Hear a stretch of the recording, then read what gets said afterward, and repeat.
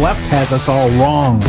We don't want to simply turn the clock back to a time when the status quo of elitist deep state bureaucrats dominated us. We want to restore the republic our founders intended, an America that is of, by, and for the people. An America that abides by its Constitution without fail. Coming to you from the land of common sense and American pride. The Patriot Review with Jeff Wagner starts now.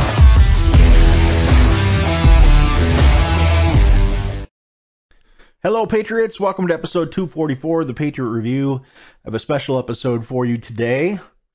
First part is going to be a conversation with Dr. Ronald Boyd about the church. And many people are talking about the church today and wishing that their pastors, priests, reverends get more courage and speak out against what's happening in the world with our governments and all the tyranny that we see going on about us.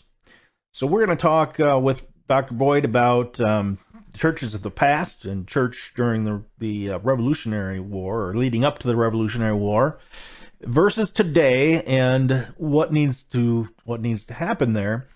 And then I got an email from a viewer and his wife about the practice of fasting, and that's not really talked a lot about anymore, and the benefits of it and the strength that you can personally get in your faith as a result of it, as well as the best way to really pray to God and elevate God at the same time. So we're going to go into that. I've got some videos for you that really do a good job discussing it. So I'm going to approach this as if maybe fasting is a whole new concept to you, and maybe you haven't done it, or maybe you're aware of it but haven't done it. So we're going to cover the basics, but then we're also going to address basically how the Bible says that you should do it. So that is the show today. I am going to just get right into it and have my discussion with Dr. Boyd here. I'd like to welcome back to the show Dr. Ronald Boyd, the TPR historian. Ronald, how are you doing? I'm doing pretty good. Thank you for having me on again. You bet. I wanted to just touch on the topic that a lot of people talk about, but there's not much exposure to, and that is the definite absence of churches and church leaders in fighting the tyranny that we see unfolding right before us. Mm-hmm. Instead of standing up for their biblical principles, instead of fighting for freedom for people, instead of oppression in this country and around the world, that this is all being imposed on us by the globalists and our deep state in this country. And we see political prisoners. We see, criminal cover-ups by the FBI for the sitting, the occupier, the insurgent in the White House. So I wanted to get some perspective on that. Your thoughts on the role of the church in times like this? The role of the church should be inspiring. Quite frankly, they should steer us to see basically the will of God, for lack of a better term, I think. Perfect term. What they should do is they should tell us, quite frankly, what we're seeing today, obviously is prophecy. And what we need to do is we need to realize that these people are not in control at all. God is in control. We need to trust God. And this is what the churches need to instill upon us, is that we need to trust God. We need to understand He knows what He is doing, and we need to prepare ourselves for what's coming, i.e. the second coming of Christ.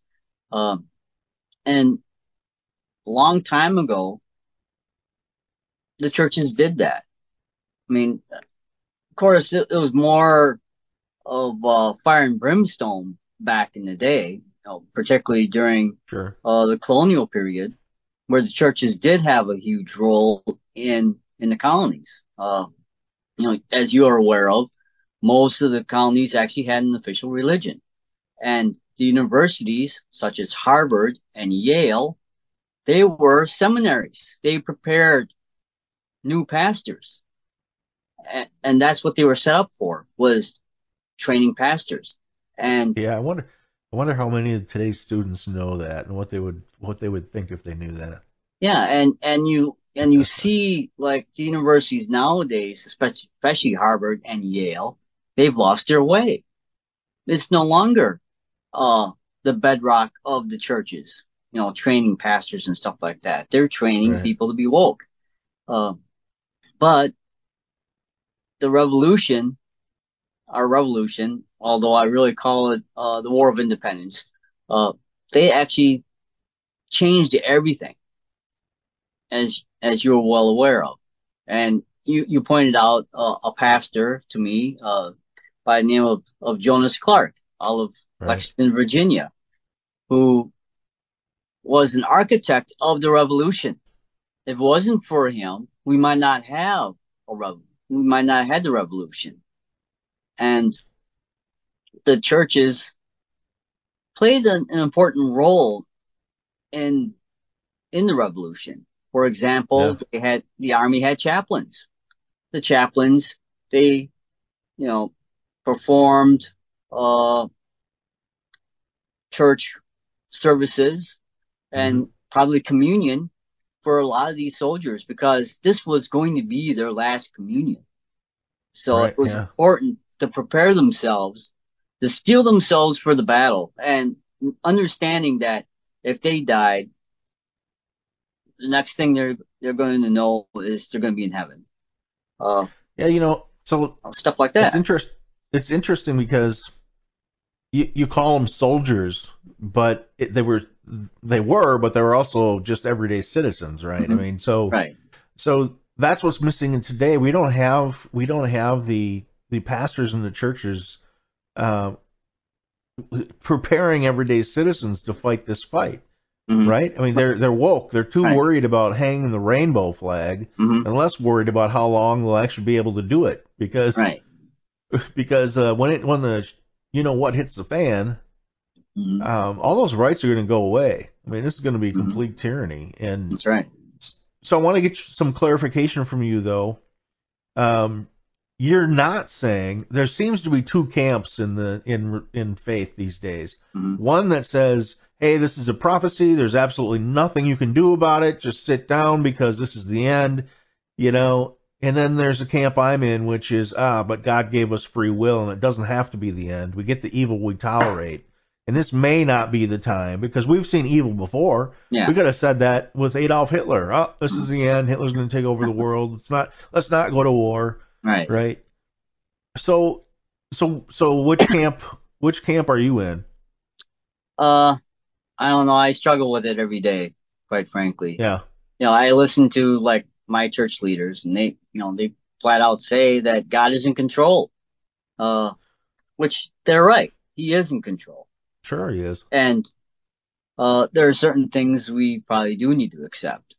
Doesn't mean that we need to, not complain about it. You know, you know, Or not fight it. I mean, we need to fight it, don't we? yeah.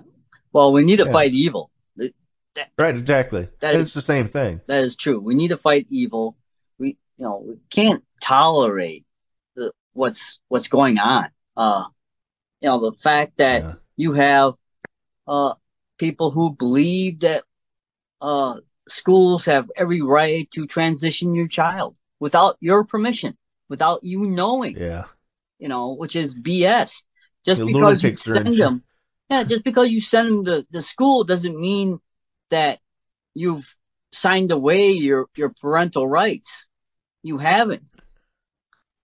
Well, Uh, they think you have. yeah, Yeah. that's what And these it's people don't understand.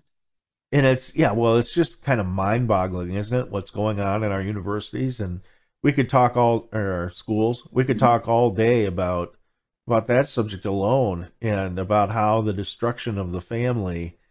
And I hate to say it, I'm going to say it anyway, and I'll probably get some hell for it, but how feminism was manipulated to destroy not only the family, but the role of fathers and men in particular in society. Um, so this quote, this is from an article uh, that I'm going to send or include in the description here. Mm-hmm. It says, let's see, it was the pastors who inspired the thinking that brought about the American Revolution. They taught it in the churches, yes. The Provincial Congress of Massachusetts stated in 1774, "We cannot but acknowledge the goodness of heaven in constantly supplying us with preachers of the gospel whose concern has been the temporal and spiritual happiness of this people, and do therefore recommend that they assist us in avoiding that dreadful slavery with which we are now threatened." I think you could see that, you could see someone speaking that in the uh, news television shows today, and it'd be just as applicable. I mean, we're really in a counter revolution. We are the counter revolutionaries in this case, aren't we? Yes. But the problem is, if they did that, Oh yeah. on some news show, they're going to be mocked. And Yeah. that's the So what? problem. And that's the problem of today is the lack of God. And it's thanks to the Supreme Court in the 1960s, which actually took prayer out of schools, Yeah. you know, and Just one pushback on that a little bit is, so what? They're mocked. I mean, these people were killed, yeah, right? I mean, mhm, there's no what there's a lack of is courage right. on the part of the churches today. Mhm, A lot of them. I'm not going to say every church, of course, but many churches, too many churches, mhm, lack the courage to do what these people did in the past. right. Um, Quite frankly, people need to look to the apostles for inspiration, particularly Paul. Now, think about Paul. Paul originally, his name was Saul, and he was a Jew, and I believe he was uh, in the higher ranks of the priesthood, maybe. And he persecuted early Christians. He literally Mm-hmm. killed early Christians. And Yep. on the road to Damascus, he saw Jesus, and Jesus asked him, "Why are you persecuting me?" And that was an epiphany for Paul. And ever since then, he was a soldier for Christ. And he Yep. went all over the place to preach the word of God. And he ended up dying as a result of it. He was Yeah. murdered, So Yeah. Right. um, that's something that we need to look at and realize that we need to have the courage of Paul, Yeah. you know. Absolutely. And I think what hasn't really hit people yet, especially Americans. I mean, let's face it, Americans have been spoiled, have taken things for granted, Hmm. and I think that that also has an advantage to it, and that is it doesn't take as much loss on a personal basis to motivate these people. Hmm. When people start experiencing personal loss and personal pain, or if they already have and they finally connect the dots as to what's really going on, Hmm. my hope is that that they're gonna say, "Oh hell no, Right. this isn't gonna happen," you know. And so if the pastors don't get involved like they did in the past, you know, there's a there's a there's a position. I feel like that's what you and I are doing. I Hmm. feel we're doing kind of what their role was. We're both Hmm. Christians. Um, this show has its root and foundation in Christian values, Hmm. and so maybe I don't know, maybe God's using us to be the modern day pastors of a sort. I Hmm. mean, filling that role. Um, Well, if the so pastors aren't going to step up, that means the lay people have to step up. You know, right, that's basically that's what it is. yeah, yeah. And the other thing that I think from a positive standpoint is we do see a lot of younger people going back to the church. We see the Hmm. congregation sizes now growing Yeah. where they had years in decline, right? Hmm. Right. So it seems. Go ahead. And quite frankly, a lot of it's probably fueled by the younger males. If you think about, male youth are more conservative now than they ever have been. Wow, they don't put that's great. woke BS. I mean, after all, look at Connecticut. Connecticut passed a law stating that every male or at least one male bathroom had to have tampon dispensing machine. Yeah, yeah, yeah. And what did the male students did? They tore it off the wall within 20 minutes after it was installed. What does that tell you? It tells you they don't buy into this BS that the woke are trying to put into them. I think parents forget that. We hear what all the lessons were or are, and all the woke crap that's being shoved down our kids' throat, and it works, especially at the university level. Yeah. But there's also a number, probably a majority of kids that are just like we were when we were in high school. Mm-hmm. We thought, this is a bunch of crap. What am I, Yeah. what am I sitting here for? And This is, yeah. and of course, a lot of those students aren't going to university. Yeah. They might go to a trade school or they might go to a community college, but they're not going to university. And so they're probably going to remain conservative for the most part, which is Yeah. probably good news for us. Right. For every action, there's an equal and opposite reaction, and I believe at times there's an excessive reaction. Mm-hmm. It's kind of what I view the whole woke thing as, is this obsessive overreaction to really nothing, because I Mm-hmm. don't really think that there was, you know all the claims of racism and everything else. I think this country was actually in better shape before Obama took over. Oh yeah. And, he He, had every opportunity, but he really screwed it up with oh Ferguson yeah. and other situations. Oh yeah. He could have been an inspiring leader, but of course, then again, Obama is not a leader. He couldn't He's a lead. socialist on top of it. Yeah, he couldn't lead a 12-man rifle squad across the street to buy a newspaper. You know. So, Yeah, come on, corpseman, follow me. yeah, yeah. Yeah, right. All right. Well, thanks, Ron. Appreciate the input in this, and we're going to talk more about it in the coming shows, I'm sure. But Oh yeah. appreciate you being here today. Well, thanks for having me. You bet. We'll see you again soon. This is what we think of when we think of Armageddon, the utter destruction of America. There is no need for bombs, no need for World War III. Chaos, slavery, and terror will reign. The complete destruction of America and of freedom can be accomplished by one man.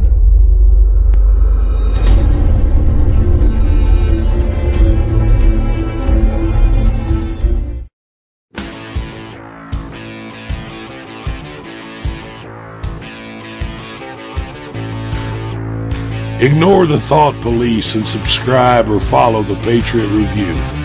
It's your patriotic duty.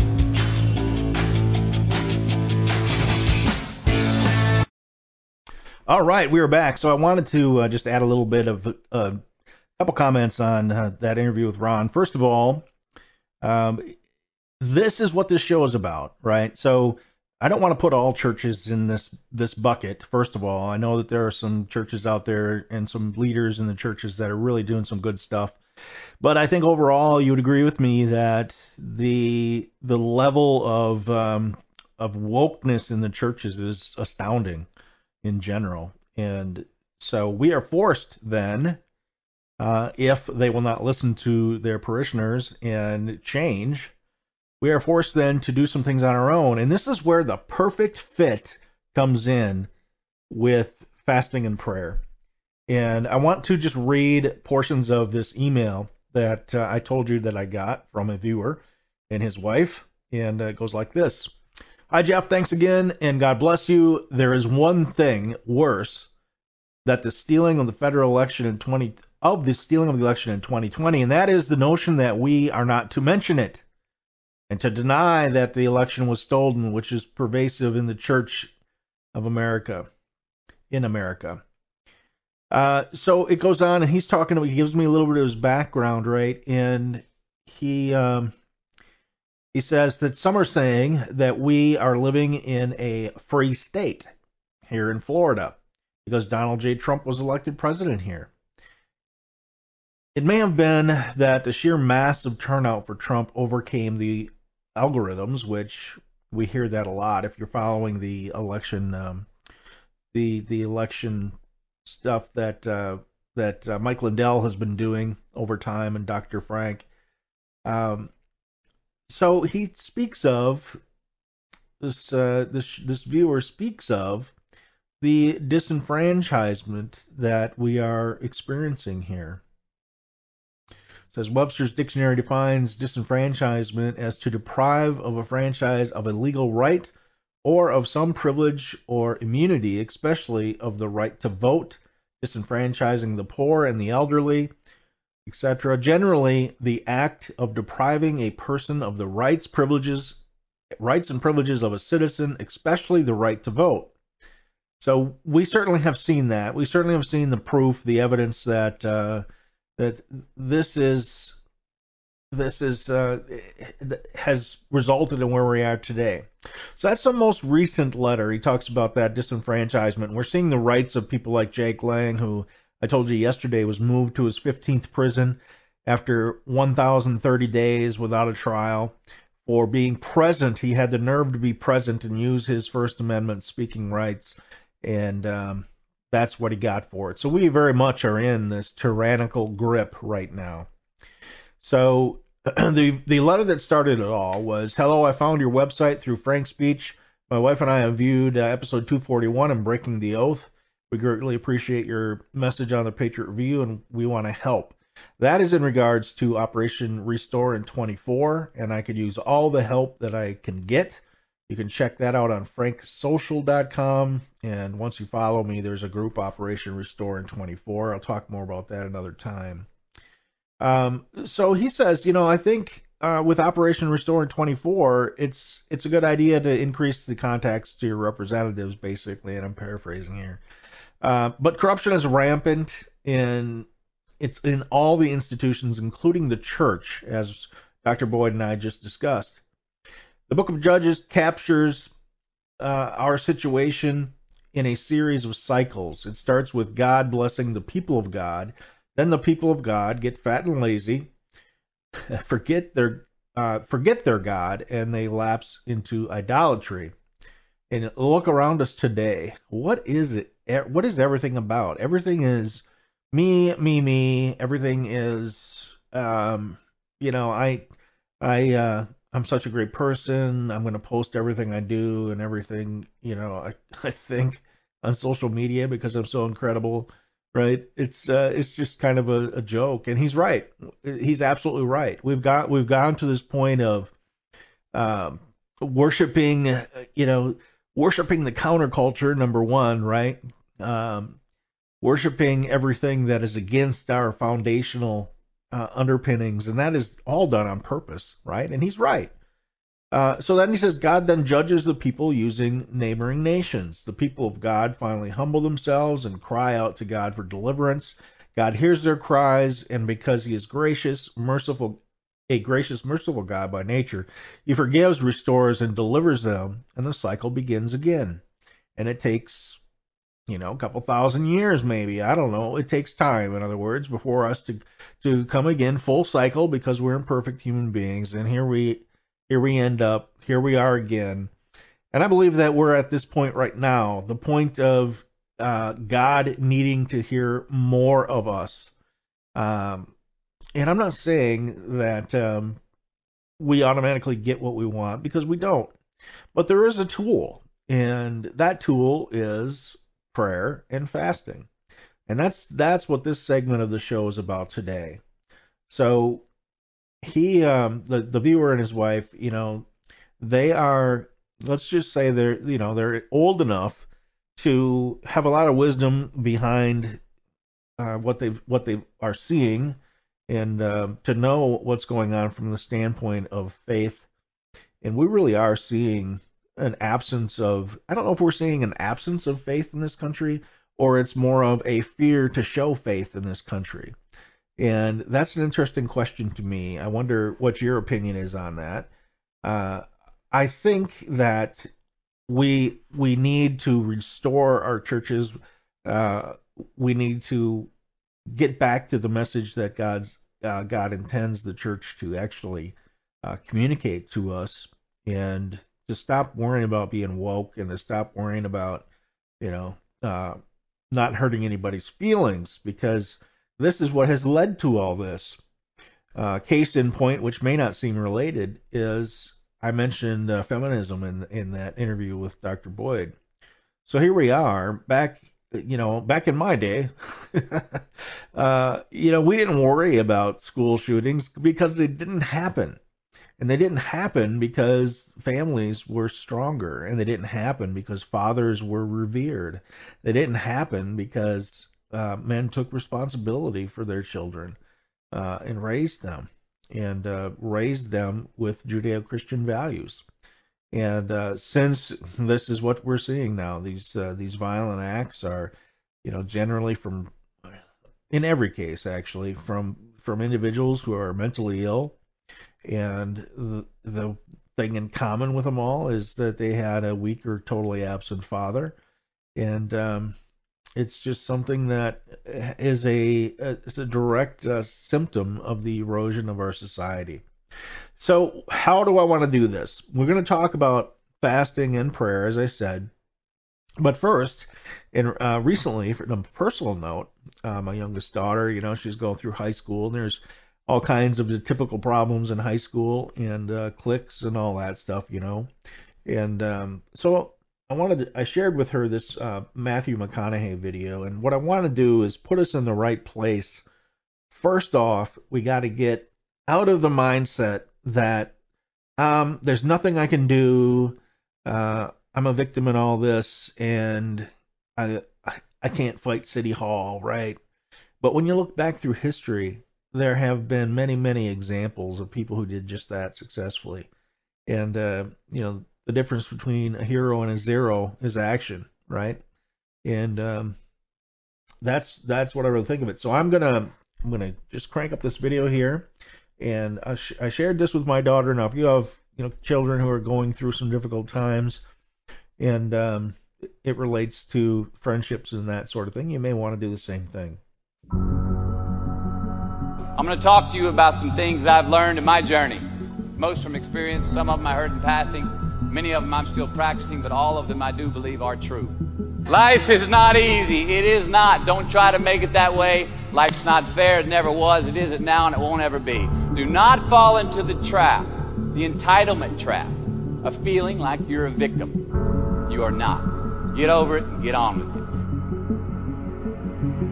it. So the question that we've got to ask ourselves is, what success is to us? What success is to you? Is it more money? That's fine. I got nothing against money. Maybe it's a healthy family. Maybe it's a happy marriage. Maybe it's to help others, to be famous, to be spiritually sound, to leave the world a little bit better place than you found it. Continue to ask yourself that question. Now, your answer may change over time, and that's fine. But do yourself this favor. Whatever your answer is, don't choose anything that will jeopardize your soul. Prioritize who you are, who you want to be, and don't spend time with anything that antagonizes your character. Be brave, take the hill, but first answer that question, what's my hill? But first, we have to define success for ourselves. And then we have to put in the work to maintain it. Take that daily tally. Tend our garden. Keep the things that are important to us in good shape. Where you are not is as important as where you are. It is just as important where we are not as it is where we are. Look, the first step that leads to our identity in life is usually not, I know who I am. I know who I am. That's not the first step. The first step's usually, I know who I am not. Process of elimination. Defining ourselves by what we are not is the first step that leads us to really knowing who we are. You know that group of friends that you hang out with that they really might not bring out the best in you? You know, they gossip too much or they're kind of shady. They really aren't going to be there for you in a pinch. Or how about that bar that we keep going to that we always seem to have the worst hangover from? Or that computer screen, right? The computer screen that keeps giving us an excuse not to get out of the house and engage with the world and get some real human interaction. Or how about that food that we keep eating? Stuff that tastes so good going down, it makes us feel like crap the next week. We feel lethargic and we keep putting on weight. Well, those people, those places, those things, stop giving them your time and energy. Just don't go there. I mean, put them down. And when you do this, when you do put them down, when you quit going there, and you quit giving them your time, you inadvertently find yourself spending more time and in more places that are healthy for you, that bring you more joy. Why? Because you just eliminated the who's, the where's, the what's, and the when's that were keeping you from your identity. Like, trust me, too many options, I promise you, too many options will make a tyrant of us all. All right, so get rid of the excess, the wasted time. Decrease your options. And if you do this, you will have accidentally, almost innocently, put in front of you what is important to you by process of elimination. Knowing who we are is hard. It's hard. Give yourself a break. Eliminate who you are not first, and you're going to find yourself where you need to be. Instead of creating outcomes that take from us, let's create more outcomes that pay us back, fill us up, keep your fire lit, turn you on for the most amount of time in your future. We try our best. We don't always do our best.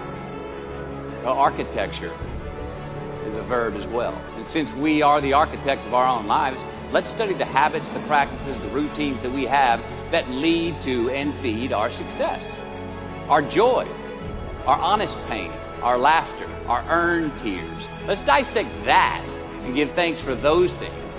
And when we do that, guess what happens? We get better at them. And we have more to dissect. Be discerning. Choose it because you want it. Do it because you want to.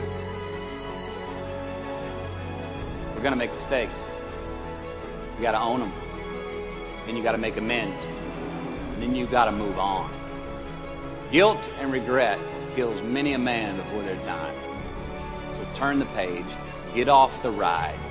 You are the author of the book of your life. All right, so why did I show that? Well, because if you're a viewer of this show, here's who I believe you are not. You are not a person who does not believe, you're not a person who doesn't believe in God, and you're not a person who will accept and sit quietly by as you watch the freedom of future generations being destroyed. You are not a person who spends more time in vain pursuits than they do in caring and being involved in what's going on in this country today. You are a person who has the knowledge and the right to get involved in this fight. So this video, I showed it because I thought it was a great message to talk about the need to be present in the moment, to put everything else aside and ask the question, what am I not? That's a great point to start at, because you have to be in the right frame of mind after, talking and looking about prayer and about fasting. The right frame of mind is going to be something like, yes, I'm aware that prayer and fasting is beneficial, but it's not for me. I can pray about me and my involvement. I can pray about the changes that I need. And I think we all need to pray for a couple things. We need to pray consistently for those of us that do good, that are fighting the fight, the so-called white hats, right? And we also need to pray for our enemies and pray that their hearts change and that they see the light, literally, and leave it to God, and not not pray with expectation or with only personal gain in mind, because that's just not what it's all about. And so what I did is I picked a couple other videos that really talk about prayer and fasting at a more basic level, and there's some important points that need to be made, but I'll let the videos speak first and come back and make those points. The more you focus on your difficulty, your hardship, or even your pain when you're suffering, the more you focus on it, what happens? The bigger it gets. Well, I've been going through this, and I've been going through that. And if your friends listen to you and say, "Oh, I'm so sorry, I feel so sorry for you," the more pity they give you, the bigger it gets, and the bigger it gets, the more you doubt God. And so the issue is focus. And I think when I think of focus, I think of many instances in the Bible, but one of the primary ones is Daniel in the lion's den. And so the Bible says he slept with the lions all night. If he'd have been focused on lions, he wouldn't have been sleeping. He'd have been over in the corner somewhere, all crouching down, hoping that they wouldn't see him or something. And it brings me back to one of my most favorite illustrations, when God just did something for me in one of the most difficult times of my life. It probably was one up to the very top. And this lady came to see me, and she said, "I want you to have lunch with me, and then I want to take you up to my apartment and show you something." Well, she was about 70-something, and I was 30-something, so I felt pretty safe. And we ate lunch, and I went to see her, and I was going through a very difficult time at church. They were doing their best to try to get rid of me. And so we walked in. She said, "Now, don't sit down. I want to show you something." Walked over and showed me this picture of Daniel in the lion's den.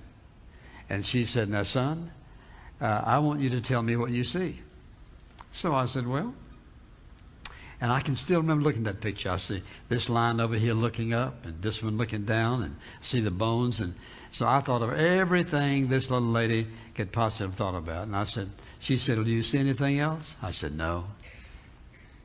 She said, "If you'll notice," and the picture had all these lines, and Daniel had his hands behind him. He's looking at this ray of light. She said, "What I want you to see is Daniel doesn't have his eyes on the lions, but on God." It was like God hugged me that day. Because from that moment on, all of my fears disappeared, and all of my uncertainties, and a lot of other things probably disappeared, because she got my focus right.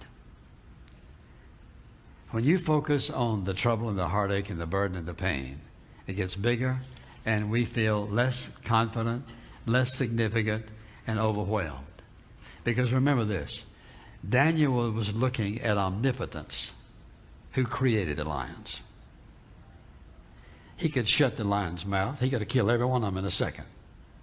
He just let them hang around while Daniel went to sleep that night. And before he probably went to sleep, and when he woke up, he went over and looked up, and just reminding of God that he was where he was because he had obeyed God, and God delivered him. God always operates on the basis of principles, not on the basis of feelings and how we feel, and so on principles. For example, the simplest one is we reap what we sow more than we sow, later than we sow. God always operates. He doesn't ever change that. And so, for example, one of those principles is obey God, leave all the consequences to Him. That means I'm going to do what He says. I'm going to let Him take care of the consequences. God always acts. For example, He says one of those principles is that God acts in behalf of those who wait for Him. And so if I'm going to act on the basis of principle, then I know I'm going to be heading in the right direction, doing the right thing, because God operates on principles. And that's the reason you and I can learn how to relate to Him, because if I don't understand His ways, then I'm going to say, God, what are you up to? Well, He's just up to doing and being who He says He is. And so you could come up with most any problem, and I believe, give me a little time, and I could come up with a principle to say, if you'll obey this principle, watch what happens. Because God wants us to obey Him. And listen, leave the consequences to Him. Let me ask you a question. Is there any consequence of your obedience God can't handle? Right? None. He can handle every one of them. Well, if I obey him and leave the consequences to him, here's what happens. I'm going to be able to have peace and a sense of joy and confidence and assurance. It doesn't make any difference what's going on because he's in control. And if I'm obeying him, he's already taken care of it. Because, listen, the only thing that can happen in your life is what God allows. If you're a child of God, what he allows for a reason. I may not like it, and there have been lots of times I've told him I didn't like it. And you know what he said? Nothing. Nothing. He just let me hammer away with it and deal with it until I finally said, God, I know you're right. I don't like this. I know you're right because that's what your word says. And even though I don't like it, I want you to have your way no matter what. When you're living with guilt in your life, or you're living with sin in your life, you're going to have a very difficult time trusting God because sin short-circuits the power of God in a person's life. All right, so we have covered a couple things so far, and I'm going to just go through those real quick. So we've covered, number one, there are many churches who are not active enough, who are going woke, and if you are in the unfortunate position that is your situation, then you have to understand that you have to take action yourself. And I'm not talking about, like me doing this show or like you speaking out of the school board meeting. All that is great. I'm talking now about spiritual action, right? So I wanted to get you in this place first to realize that to look, to examine whether or not that is your situation. And the church, if you have a church, are they in that same status, the woke status? And are they not doing their job when it comes to talking about and sending the message of God to fight back against evil, the evil that we're seeing in our country? Then secondly, right, we talked about the whole concept of being a victim and how you're not a victim. And we have to rise above that, discover what we are not, and hopefully that leads to what we are and some affirmation of what we are based on your behaviors. So you may need to modify your behaviors once you discover what you are not, and what you then will discover what you are. So the next step is to talk about the tool that you can personally use in this mission, this battle of good versus evil. And that is prayer. Well, have faith, prayer, and fasting. And if you're not familiar, I mentioned at the top of the hour that I'm going to start at the very basic level. And I have another video from Dr. Stanley, which talks about fasting in general. So we're going to play that one, and then I'll be right back.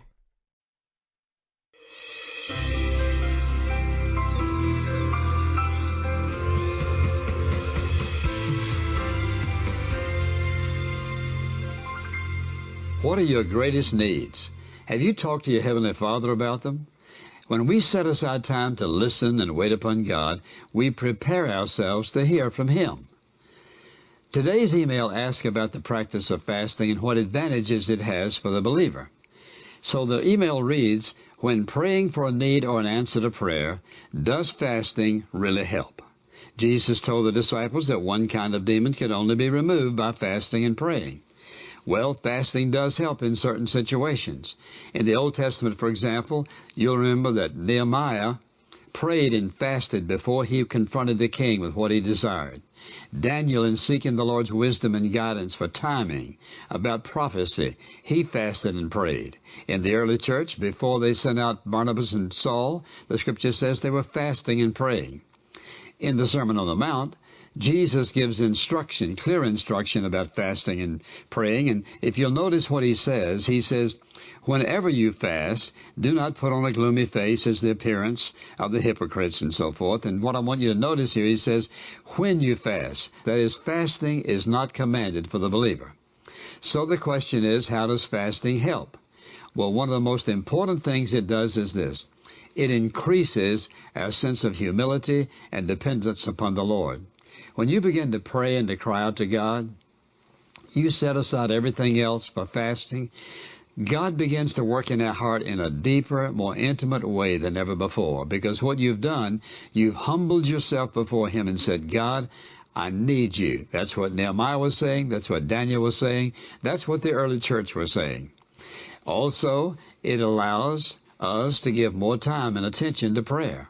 When a person sets aside eating, for example, not drinking water, but necessarily eating, what you're doing is you're setting aside those things that are a normal part of life and an essential part of life because you desire to get God's attention about something in your life that's very, very important. The idea of fasting is an expression of where we think the importance is at that time. Thirdly, it's a good exercise of self-discipline.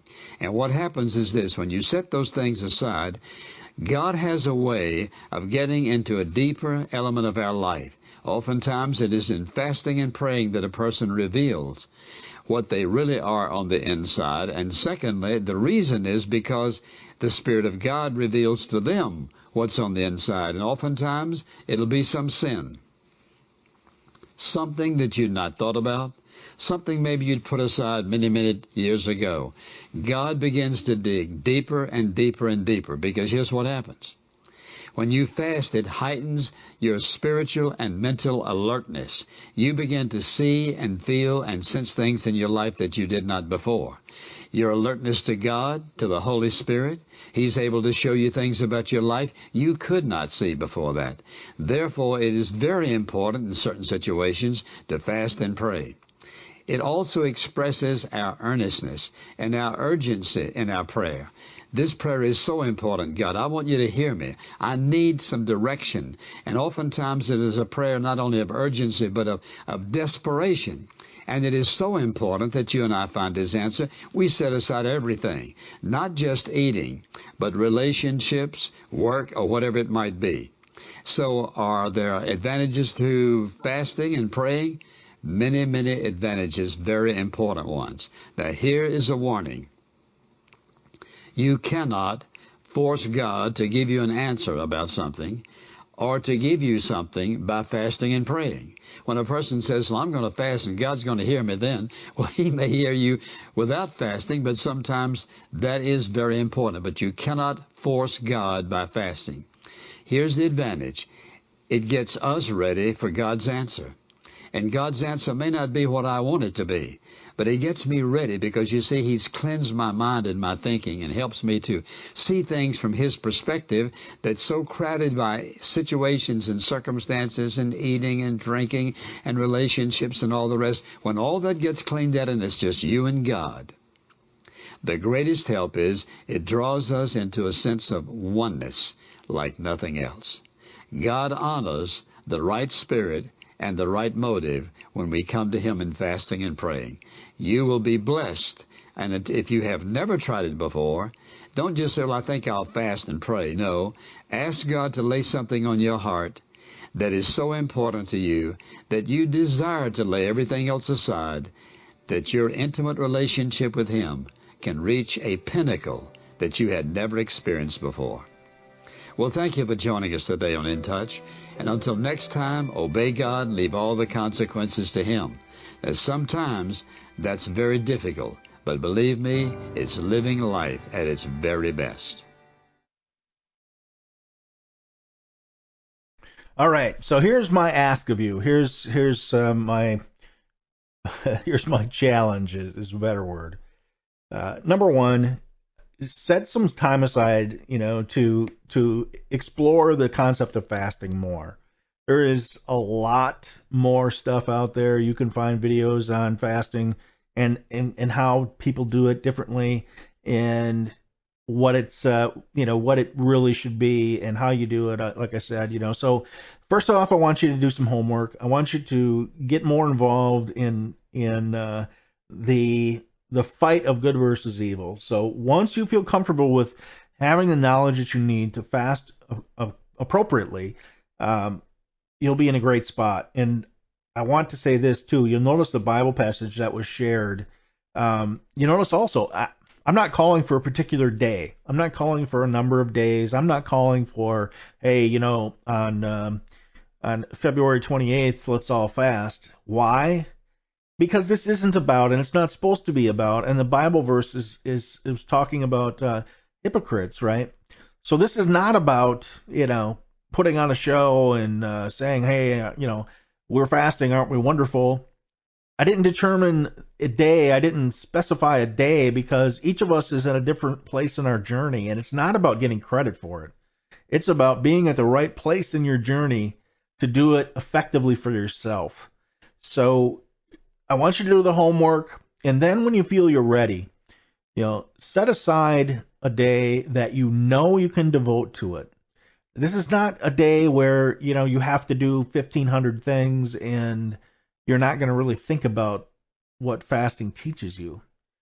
So do the homework, set aside the time. The day before you fast, think about the other things that we talked about. Think about the fact that you're not victims, that we're not victims. Think about the fact that, the ask of God is of critical importance. And could there be any more of critical importance than humanity rediscovering God, and of freedom of religion and freedom of speech to actually be secured and elevated and brought back to the American way of life and the Judeo-Christian values? I don't think there can be anything more important than those things. And the legacy of faith and freedom for our children, is another. So again, study fasting, set aside the correct day, and then put yourself in a place ahead of time, the day before you fast. Think about those things that I just discussed. So that is my challenge to you. And if we elevate each other, and if we elevate our prayers to God, and we do the prayer and fasting, you've all seen prayers being answered. You've all seen that. Now, of course, I can't guarantee, and God doesn't guarantee, that everything's going to work out the way that we want it, as was said, right? But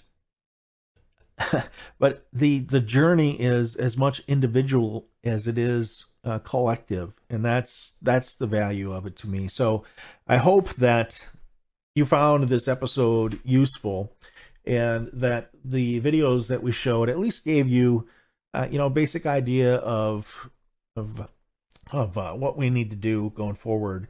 And I thank you to the couple who sent me the letter, and I hope that this show ended up being satisfactory for you. And we'll certainly revisit the importance of faith many times in the future. So thank you. I'll be right back after this short break. Hey Patriots, it's Jeff Wagner. Let's face it, it's getting harder and harder to make ends meet. It's only going to get worse. This inflation is going to continue. As a matter of fact, our dollar is in jeopardy of even existing with the crazies that want to go to the digital currency to control us all. You can go to KirkElliottPhD.com/The Patriot Review, get all kinds of free, great information, and invest in gold and silver for your future. Our world is full of electromagnetic fields that, even though we can't see them, are affecting our bodies, our sleep, and even our ability to think clearly.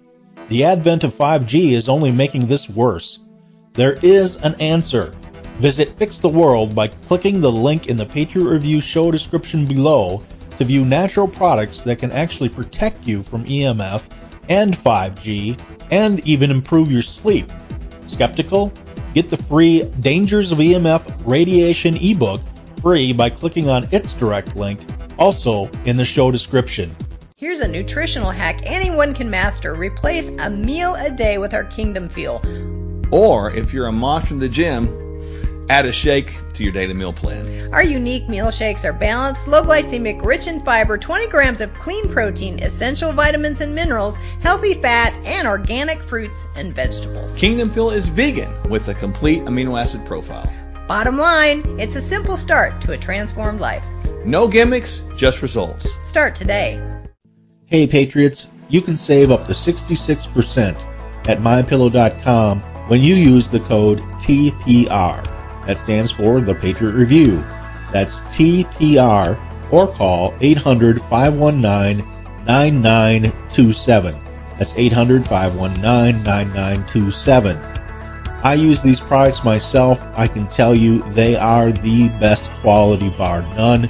So go ahead, use the code TPR and get up to 66% off right now.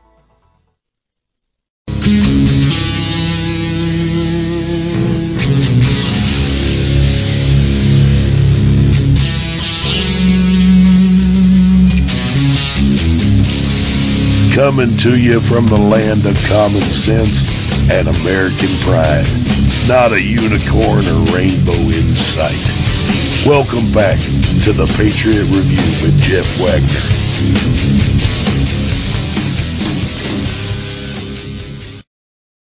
All right, we're back. You can get your hands on some Kingdom Fuel and other great supplements by going to Sherwood.tv/TPR. Sherwood.tv/TPR. And you can also follow the Breaking the Oath, watch the Breaking the Oath documentary at my website, which is redbloodedpatriots.com, redbloodedpatriots with an S.com. Or you can go to America First Productions, America the number one, stproductions.com, and watch it there. There's also, it's free to watch. There's also a director's edition, which you can download the documentary and get extended interviews with the cast members. So, again, thank you for being here, for following me, and thank you to those that take action and write me and help me out with some of the messaging. It's good to know. It's good to hear what people want to hear. I'm going to leave you in a little bit different way today, and that is just a reminder that, as we look at all the stuff that's going on around us and all the evil that we see and the battle of good versus evil and the fear. Yesterday I talked extensively about fear, and I think that Abraham. One of my favorite quotes by Abraham Lincoln. He talks about, I often find myself on my knees because there's no other place I can go, meaning in prayer. So I hope that today motivates you to pray and to fast as we discussed. And again, I thank you. We're going to go out with a reminder that in the end, God always wins. That is the truth.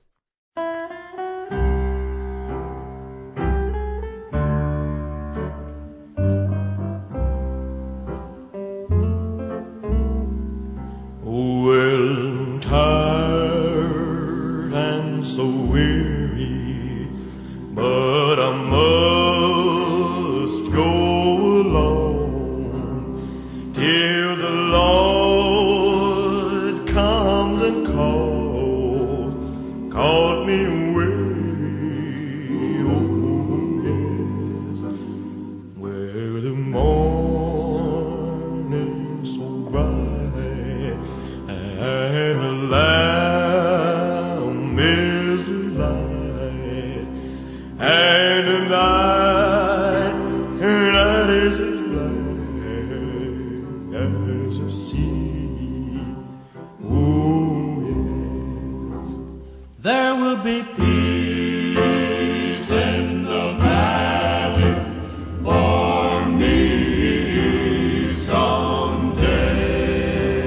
There will be peace in the valley for me.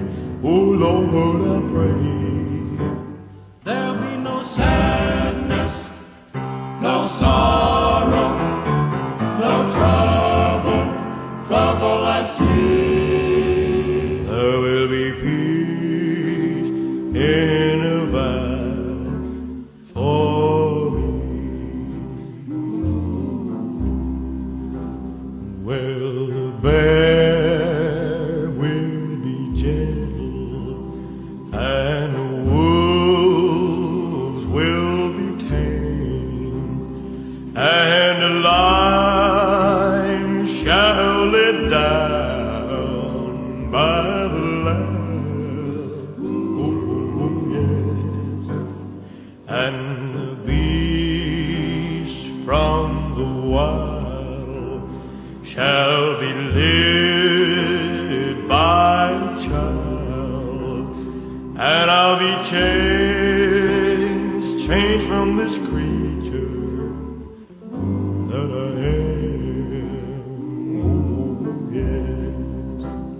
There will be peace in the valley for me someday.